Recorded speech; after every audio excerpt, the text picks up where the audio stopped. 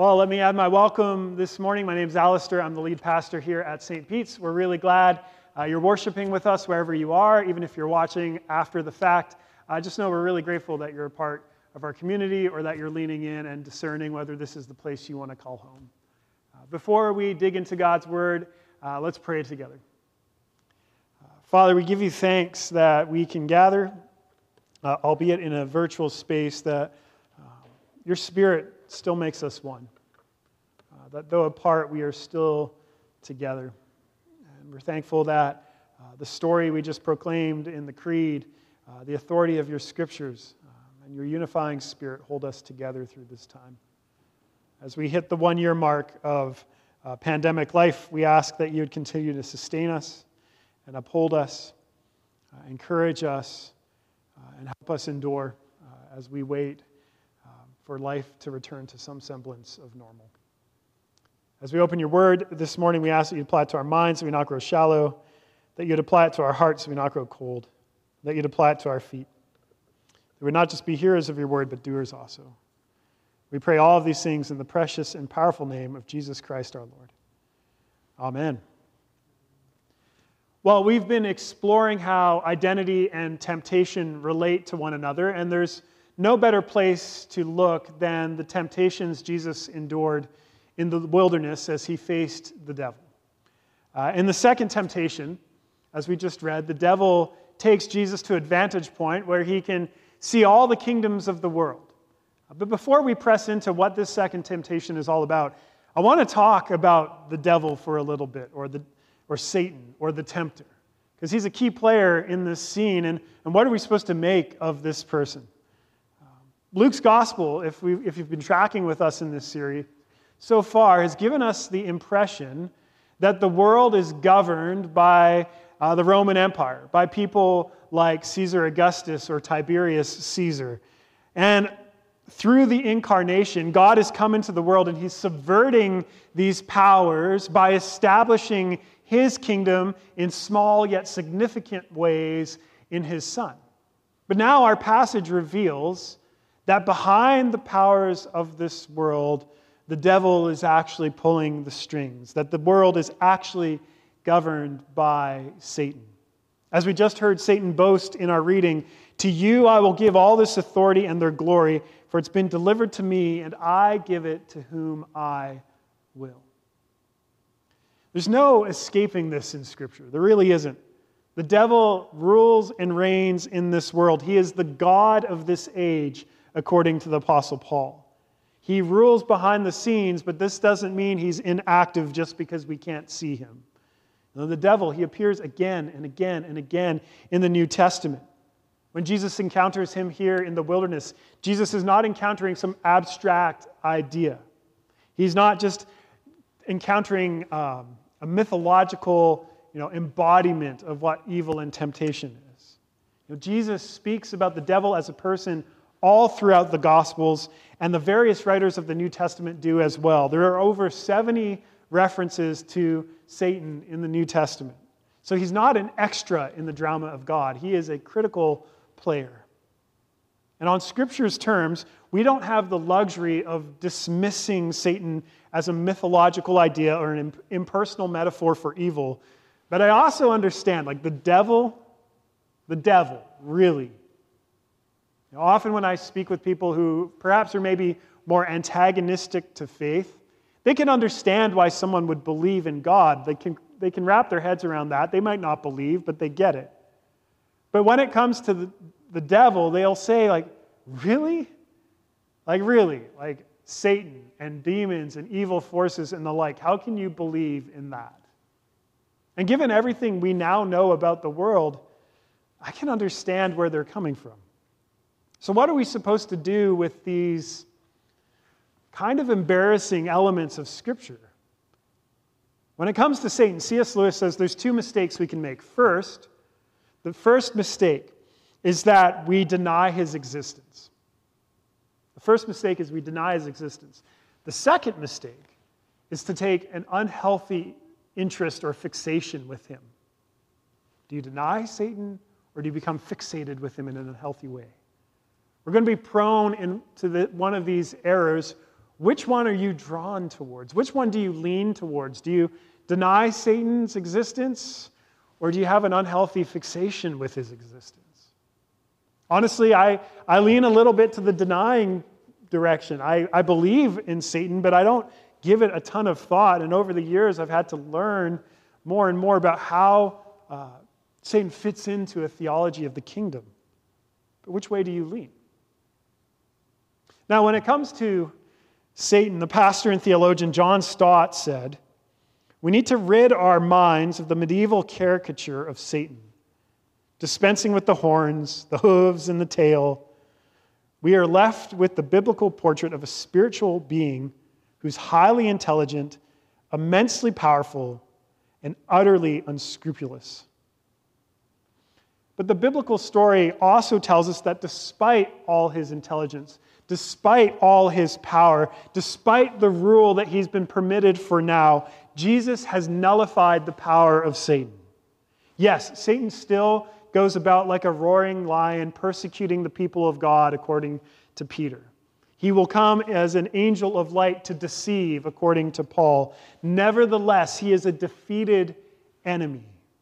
His doom is sure, as we sing in one of our hymns, because the decisive victory has been won by Christ and his kingdom. So Satan is an enemy we must be aware of, but we must also remember he is a defeated enemy. Keeping this in mind, let's now look at our reading from the Gospel of Luke, the second temptation in the wilderness. For a being who's so highly intelligent, immensely powerful, this second temptation feels a little uninspired, don't you think? If you have a Bible, open it up to Luke chapter 4. We'll look at this second temptation again. It'll also be on the screen. The devil took Jesus up and showed him all the kingdoms of the world in a moment of time. And he said to him, "To you I'll give this authority and their glory, for it's been delivered to me, and I give it to whom I will. If you then will worship me, it will be yours." And Jesus answered him, quoting from Deuteronomy, "It is written, you shall worship the Lord your God, and him only shall you serve." Well, that's that. Jesus takes a quick and hard pass on this temptation. Why would Jesus exchange worshiping God the Father for worshiping Satan? It wasn't long ago, barely a chapter ago, that God the Father spoke from heaven over Jesus and said, "This is my beloved Son, with you I'm well pleased." And we've already seen in the Gospel of Luke, and we've heard prophetic words spoken over the life of Jesus. He's going to inherit the everlasting kingdom of God. Why would he trade in who he is and what is rightfully going to be his for what Satan offers here? It looks like a no-brainer. Lloyd helpfully pointed out last week that these three temptations are not the only temptations Jesus endured in the wilderness. He was tempted the whole 40 days. So in a way, these are the last three temptations. So maybe the devil's just running out of creativity at this point. Maybe he's running out of steam. Maybe this is his Hail Mary. But what we need to see is that this is a legitimate and difficult temptation for Jesus to endure. The devil isn't running out of good ideas. He's just saved the best for last. So let's look closer at this second temptation. I just want to consider two things: the role of compassion and power.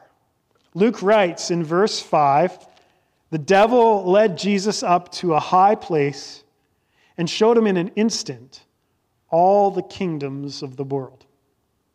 All the kingdoms of the world, flashing before his eyes in an instant. When Luke says this, I suspect he means all the kingdoms of the world across time and space. And I can't imagine what this would be like. I don't know why, but I kind of imagine The Matrix, when Keanu Reeves gets plugged in and he's like, "I know Kung Fu." Just downloading all that information. But I think it's probably a lot more like A Clockwork Orange, which I don't recommend watching. I watched it a long time ago, before I was a Christian. But it's a dark movie. It's a masterpiece, but it's really dark. But there's this scene where the guy's eyes are forced to watch just all the kingdoms of the world, but it's the horrors. You see, as Jesus looked at all the kingdoms across time and space, I don't think he just saw the Roman Empire. I think he saw the Ottoman Empire. I think he saw the Mongol Empire, or the Han Dynasty, the Spanish Empire, the Russian Empire, the British Empire, all the empires of globalism. And I think he probably saw all of their good, their contributions to society, their beautiful architecture, the wonders of the world. He probably saw the beauty and the love and the distinctions of all these diverse people across time and space. He saw all the good. Of course he did. But he would have also seen all the brokenness, all the horror, all the suffering, all the injustice, all the exploitation, all the conflict and the war repeating itself.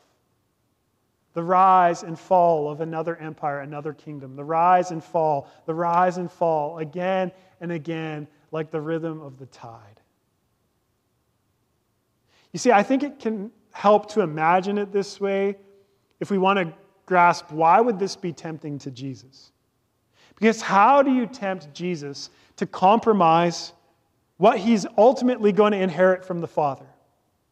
He's going to have an everlasting kingdom. So how do you tempt him? You show him the pain. You show him the suffering. You show him the breadth and the scope of it all. You don't tempt him with the prestige and the authority per se. You tempt him with the great need for healing, the great need for justice, the great need for equity and peace to be established. You tempt him to use an available authority to make things right sooner rather than later. The civil rights leader and theologian Howard Thurman said that this second temptation, when the tempter takes Jesus to this vantage point, shows him the kingdoms of the world, really Satan is saying, isn't this what you're going to do? To see all the kingdoms of the world become the kingdom of God? Isn't that what you want? If you want to tempt the beloved Son of God, you draw on his compassion. You pull on his compassion. Because Jesus, he didn't come into the world out of dutiful obligation. Jesus didn't incarnate just to rule and reign over us either. Jesus came into the world because of God's great love for us. That even when we were our worst, according to the Apostle Paul, God loved us and sent Christ to die for us while we were ungodly, while we were sinners, while we were enemies. God still loved us and sent his Son into the world because God is rich in mercy and full of compassion, abounding in steadfast love. This is who Jesus is. So if you want to tempt him, as the Son of God becomes human, you pull on his compassion. You want the kingdom of God, don't you? You want healing. You want to see all this suffering end. You want to see righteousness spread throughout the earth, don't you? Yes, yes, says the heart of Christ. But there's something else going on here too.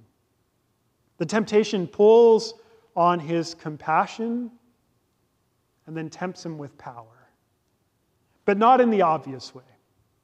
The devil isn't tempting Jesus to lust after having power as he might easily tempt many of us.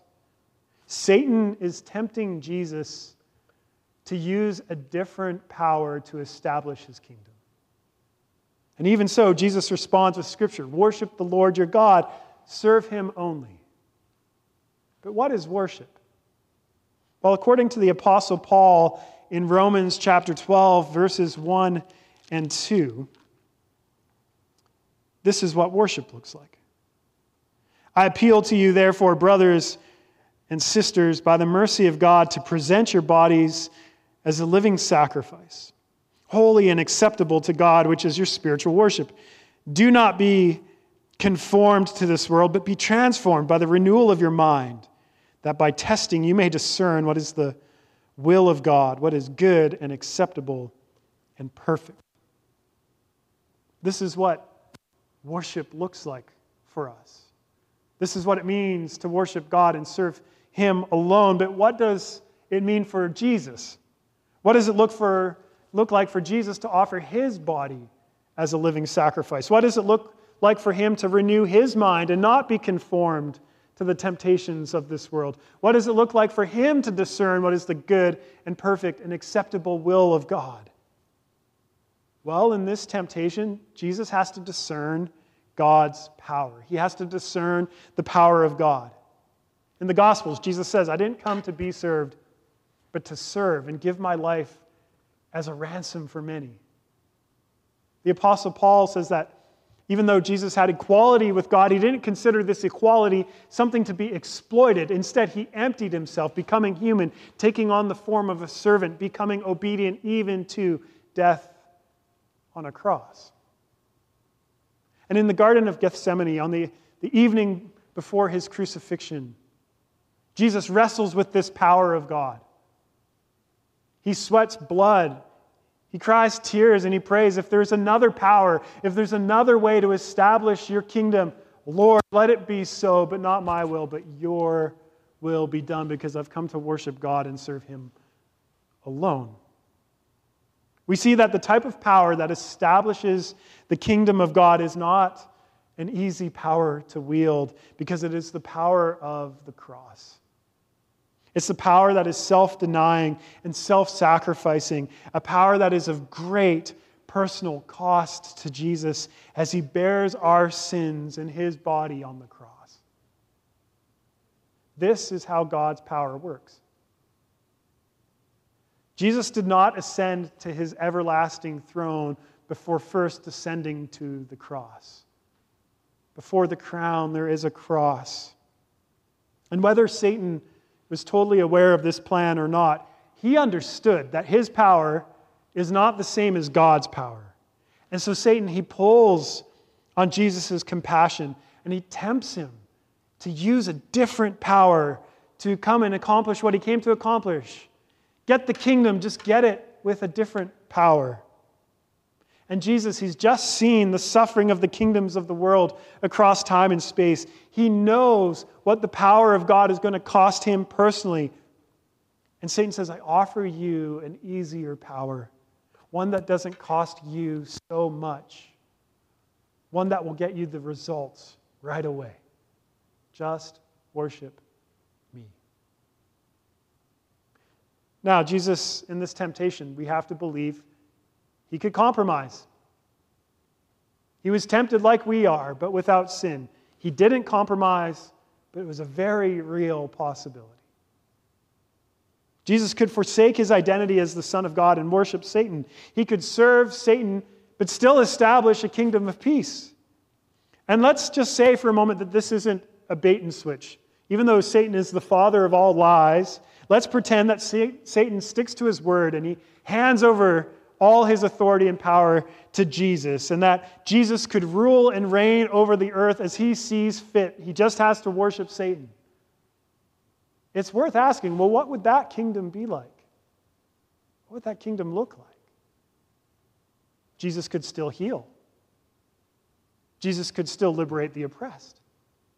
Jesus could unite the nations. He could still establish peace. He could do all of those things. But whatever it would be a compromised kingdom. It would be a compromised kingdom. Because as good as it may be, Jesus would have to first renounce his identity. Jesus would have to cease being a living sacrifice. He would have to cease serving the will of God that is good and perfect and acceptable. He would have to stop worshiping God. And once that happens, once Jesus renounces his identity, how could he presume that he would actually wield satanic power for good? Yeah, satanic power can parade around as light, but it cannot be the light. It can mimic the miracles of the kingdom of God, but it cannot be the power of the kingdom of God. And as we've been saying in this series, temptation strikes at identity, and this temptation once again strikes at Christ's identity. He would have to compromise who he is. Jesus would have to choose a different power than the one that God has ordained for him. But even as Jesus feels weak, even as he feels hungry, even as he's tired, even as he sees all of the suffering of the world and his deep compassion is stirred, even as he weighs the personal cost of heading to the cross, we must remember the Spirit of God has filled him in his baptism. The Spirit of God has led him out into the wilderness, and I believe the Spirit of God quietly whispers the words of Deuteronomy into his soul, the words that he quotes to the devil: worship the Lord your God and serve him only. And this is what Jesus did to us. And I imagine Satan scoffed. Why would you choose the power of God? And we can hear Jesus speaking through Paul in Corinthians chapter 1, verse 18. The message of the cross is foolishness to those who are perishing. But to us who are being saved, it is the power of God. Jesus chooses the power of God. Jesus chooses to serve. Jesus chooses to worship. Jesus chooses to be the living sacrifice that defeats Satan and even death. Because he chooses and becomes the good and perfect and acceptable will of God. When I was in seminary, one of my professors used to say this with some frequency. The problem with living sacrifices is that they keep crawling off the altar. We know this to be true. We're invited to be living sacrifices. This is the kind of worship we're invited into. If we want to worship the Lord our God and serve him alone, we become living sacrifices. But the problem is we keep crawling off the altar. We know deeply in our souls how easy it is to worship other things other than God. And we might not even give these other things our worship intentionally. But we'll give them our attention. We'll give them our affection. We'll give them our loyalties. They'll become our ultimate purpose. We know how easy it is to fail at this temptation. How true it is for us to fail to offer ourselves as living sacrifices. But it's not true for Jesus. It's not true for our Savior, because as our true living sacrifice, he's offered the only worship and service that can reconcile us to God and welcome us into an everlasting kingdom of peace that has been established and is coming soon. And he's done this by disarming the power of Satan and evil and death through the cross. So really, I only have one thing I want to ask you this morning. Do you see the goodness of Jesus in enduring this temptation for us? Do you see his goodness in what he endured for us so we could be set free from the power of Satan and death and welcomed into his everlasting kingdom of peace? Let's pray.